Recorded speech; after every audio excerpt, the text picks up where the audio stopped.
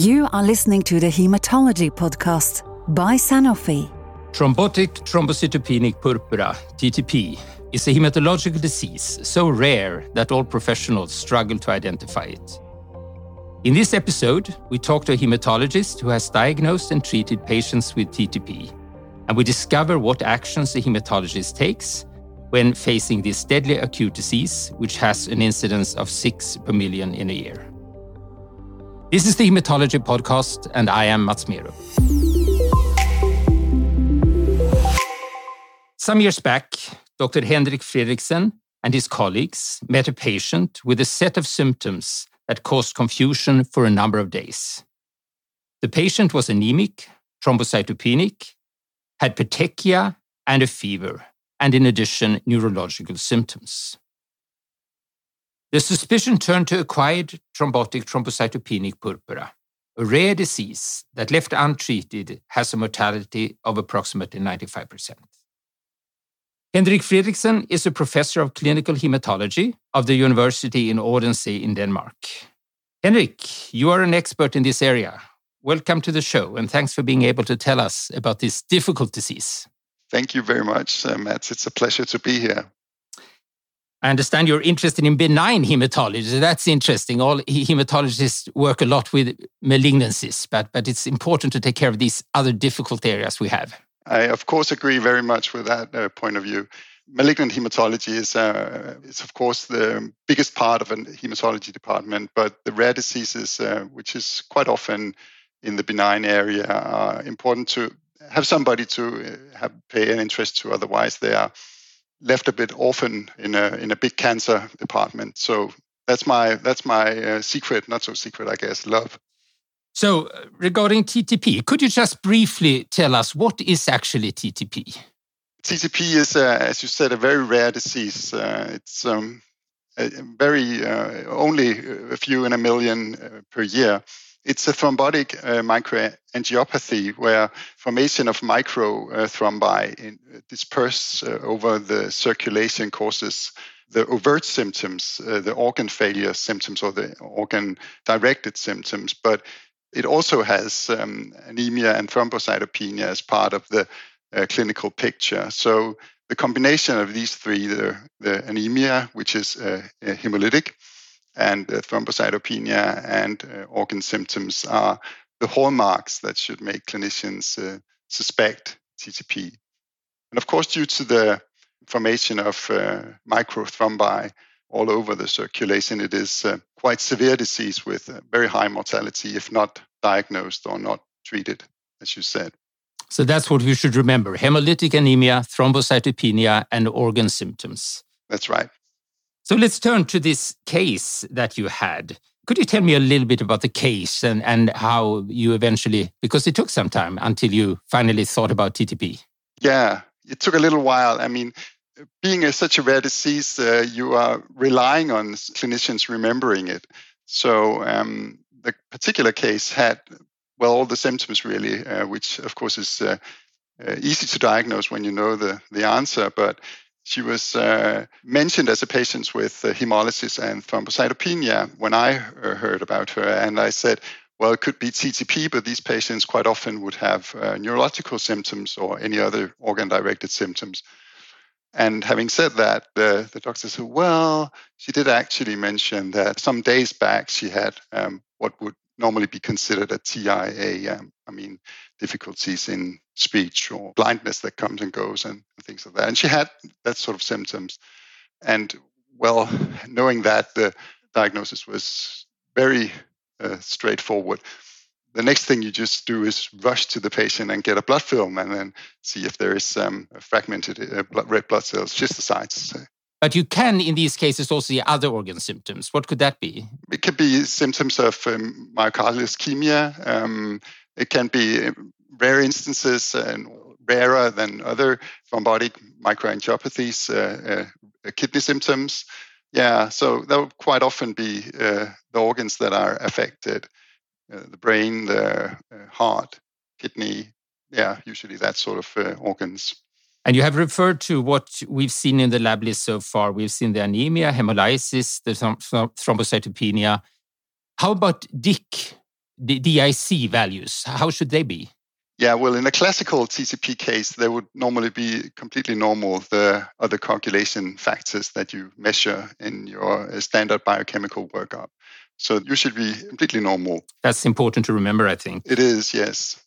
Another thing is, the clinical picture is overlapping, of course. So patients with DIC can have the same sort of features, but they would have severely affected the coagulation factors if you measure them. So it's relatively straightforward to distinguish. And then you, from the bedside, want to run to this acute test that you hinted on here. That's right. Yeah. That can help you very much in your suspicion. What is that? Well, yes, patients with TTP always have, as you said, hemolysis, thrombocytopenia, and then they have these characteristic fragmented red blood cells, schistocytes in their blood film.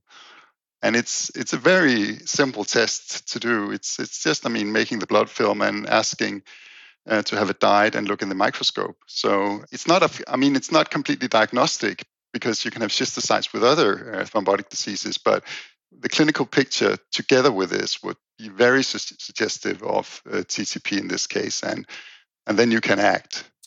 And this is something you actually do yourself, just on peripheral blood? That's right. We ask our doctor on call to do it themselves, and if they're in doubt, they can call a pathologist to help them. But quite often they would feel comfortable giving it a go to look in the microscope. Clinical hematologist, at least in my department, doesn't do that a lot anymore. So we're very dependent on pathology service. But this particular one, I think we can do give it a shot, at least see if you feel comfortable in looking for schistocytes. I think we have often taken a bone marrow since there might be thrombocytopenia and other things that one considers, and then you can ask for schistocytes in there also. Yeah. But maybe it's easier, like you say. Yeah, and it's a bit more time-consuming to do. It's a fast, hematologist thinks that bone marrow are very fast to do, and they are very fast to do, but time is really an issue diagnosing and treating a TTP patient. So any sort of diagnostic workup should not really delay you at arriving at treating the patient. So making a blood film is really a matter of no time. So in this case, you actually found the schistocytes. Were you convinced then? Yeah, I was quite convinced. The story was very suggestive. And of course, you need to sort of tease out what exactly happened with that TIA. And what she described was really very characteristic for a standard TIA episode. And then with the blood results, and the blood film, it was really straightforward. And then you're ready to run to treatment, or is there something else you want to do first? Yes, there is a single test you wish to do before you start treatment. The pathophysiology behind TTP is a deficiency of the enzyme that cleaves von Willebrand factor, the enzyme abbreviated ATTP-13. And you really wish to have a sample to measure that. You won't get the result. Most labs would take some time, some days or some hours to do the standard workup for that. But you wish to collect the sample and freeze it and then start treatment. And that's also, of course, very fast to just draw the blood, freeze it, and then go ahead with treatment. Yes, but the ATTP-13 is crucial, of course, for the eventual diagnosis. It is. It's you actually get two parts in the results often. You get two parts. That's right. Yes, you do get. You get the enzyme activity, and it should be below 10% for diagnosing TTP. Or usually it's very much lower, but in that area can be, that will usually be a threshold. And the other thing you would get is whether there is antibodies directed against ATTP-13 for the classical immune-mediated TTP, which is the most frequent type. So you get both, really, yeah. So most labs would look for deficiency, and if it's there, the enzyme deficiency, they will look for antibodies. So this antibody, that shows us that it's really an immune-mediated disease with these antibodies. Yeah, exactly. In contrast to another type of TTP. Yeah, the very rare, within this rare disease, there are very rare congenital forms where patients are deficient of ATTP-13 due to genetic alterations. It's a recessive disease. And these patients can have their first TTP episode, in childhood, of course, but they could also have it later on. So diagnosing TTP in, for instance, a young woman would not exclude her from having a congenital form. So that's why you need both the enzyme activity, but also the antibodies. Today we're talking about the acquired form, but it's good to know about the congenital form also. It is, yeah. You just have to remember it's there. It's very rare, of course. Now we have come to a diagnosis. We are ready to start treatment. Should we just think about, is there any more workup you need to do to exclude other conditions, other differential diagnoses? Well, certainly the diagnostic workup should continue. But my point is, do not delay treatment if you wish to do more diagnostic workup. Clinical pictures from other diseases can resemble TTP, and you don't know in the middle of the night or weekend or whatever time the patient is in your ward, what are the exact cause behind this case. But you can start treatment, you can sample ATTP13 blood samples, and you can, in good daylight, continue the diagnostic workup, which would exclude other causes underlying the clinical picture. And what we quite frequently see in the patients that we start treatment is that they have an undiagnosed or a cancer that is often disseminated, or they had a cancer they thought were in remission, but it turned out it was not so well, the remission. So solid tumors can occasionally resemble or start a clinical picture that resembles TTP. But in the middle of the night, it's not so important. You just wish to treat, and then you'll get these results in the next days. But that's interesting that you say that a cancer could mimic and look like a TTP, and you might start to treat it like that, but then you realize that it's not actually a TTP. Yes. And of course, you need a rather grave talk with the patient and the relative in a couple of days when you find out that this is the case, because continuing treatment for the thrombotic microangiopathy that is elicited by the solid tumor does not really help. So it's often a quite grave prognosis for these patients. Okay, so then we run to treatment, and we here cannot talk in detail about treatment in this open podcast. I want to refer to these very recent guidelines from International Society of Thrombosis and Hemostasis that have been published. But I think here we can touch upon a little bit of the cornerstones in the treatment. What is it you start with? Well, you really wish to get to a point where you are giving the patient plasma. And the next thing is you also wish to plasma exchange patient. You need 2 good IV lines to do plasma exchange, but that's really the life-saving immediate treatment that you wish to start. So not delaying that is a very, very good thing.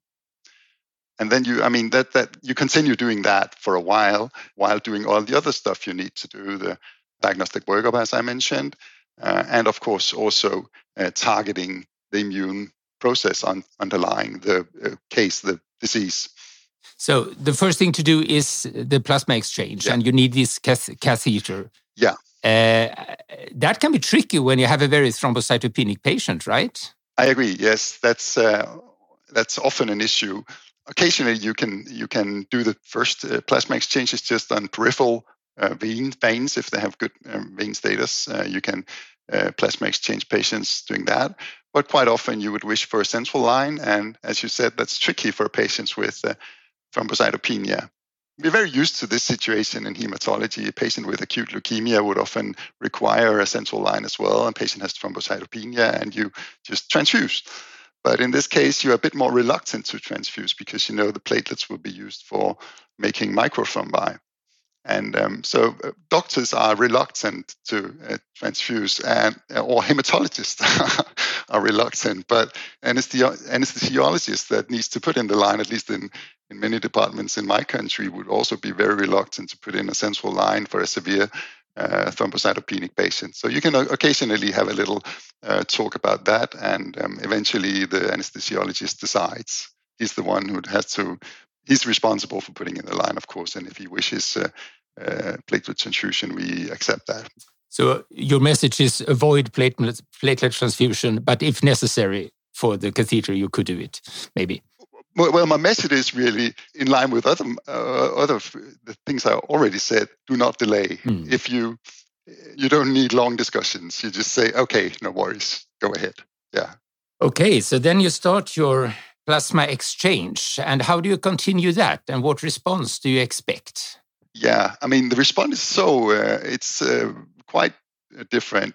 Some patients improve immediately, both on clinical symptoms and the biochemical results, and some takes a while before improving. But what we often see is that when patients starts responding, the platelet counts goes up, and that's a good sign. And we just monitor platelet counts and, of course, the clinical situation for the patient. And when the platelet count stays normal, we stop and wait. And plasma exchanges on a daily basis, or rarely, in our institution, rarely 2 times. But if the patient is very severely affected, you can occasionally consider more often than daily plasma exchange. I remember seeing a case with a very prompt response the next day from severe CNS symptoms. But yeah, I guess that's not always the case. Sometimes the response can be slower. That's right. But I've seen also what you mentioned, and also patients that were quite severely affected with very severe global or even lateralized symptoms from the brain, and that improved very, very slowly. Yeah. So you have to be patient in some cases and continue your treatment for quite a long time. I agree. Yes, you have to be very, very patient, and you have to remember that almost any organ symptom you see is reversible. So, you have to not give up. Patients with severe symptoms from the brain, for instance, where you think, oh God, this is going to be a severely disabled patient afterwards, is probably not going to be severely disabled or have quite mild symptoms from the brain. So, please continue. It has good prognosis once you get to the point where you treat the patient. And then we have the other backbone in the treatment, the immunosuppression. That's right. And I guess the aim is to reduce the antibodies. That's right. Yeah. You want to stop the autoimmune process. Yes. And that is also something you monitor when you plan the treatment continuation, or? That's right. Once having diagnosed the patient and started treatment and getting the aTTP-13 results back, and you see the patient has both enzyme deficiency and positive antibodies, you measure aTTP-13 later on also to see if it normalizes, if the antibody goes away. And you can, if patients later on, for instance, if they normalize both enzyme activity and clear their autoantibody, you can occasionally see that the autoantibody comes back. And some would argue that you should target that with your immunosuppressive treatment. And then you get to this tricky point when you actually decide to stop the treatment. That's not so easy in these cases. That's right. You are, of course, cautious. You may have had a patient that were very severely affected with all the complications. And stopping what was life-saving is, of course, something you want to be a bit cautious about. But you have to remember now that the patient is in your care, and you can monitor the patient.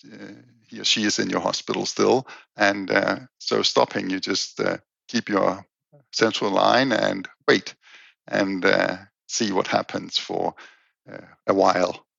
And eventually, when you feel comfortable, you just discharge the patient with very, very close contact to your department. You want them to contact you directly with any type of symptoms, really.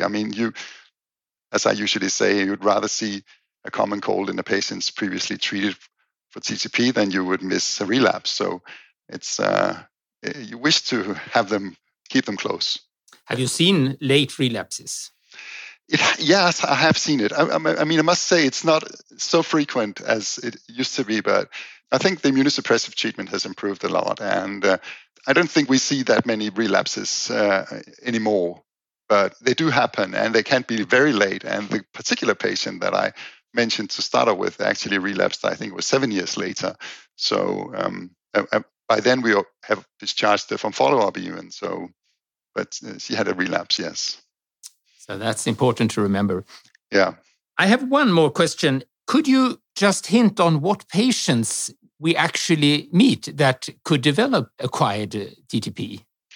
All right. Yeah, that's a very good point. it can, of course, develop just by accident, as an autoimmune disease can occur in any patient at any time. While we understand what the pathophysiology is, we quite often do not know what started the process.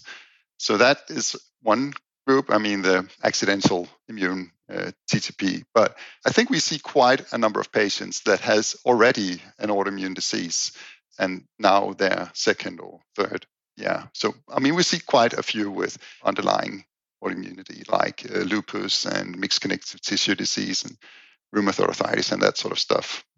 Patients with previous hematological diagnosis, do you see that? I don't think it's so frequent, really. Of course, for the transplanted patients, we have a clinical picture that resembles but has a different pathophysiology. But I think in our institution, it's quite rare to see a classical immune TTP episode for a patient with a hematological malignancy. But you can have clinical pictures that resemble TTP in these patients, just like the solid tumors. But nowadays, when we have ATTP-13, that solves everything. You just wish you just get the result when you have that. Is it an immune process or is it not?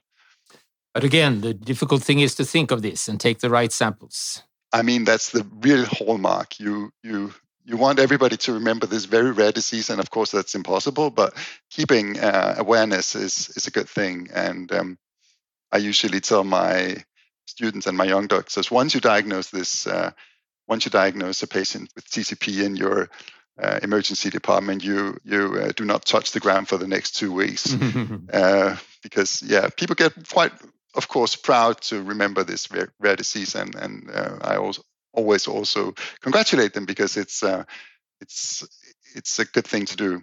And the other thing worth mentioning is that the symptoms are overlapping, as we said, with other thrombotic diseases. But nowadays, you get some help, at least, with a scoring system that has emerged. You just have to remember they're there, of course. But there is the plasmic score, and there's a French score that can help you to predict whether this patient would have ATTP-13 deficiency and whether you should start treatment with plasma exchange.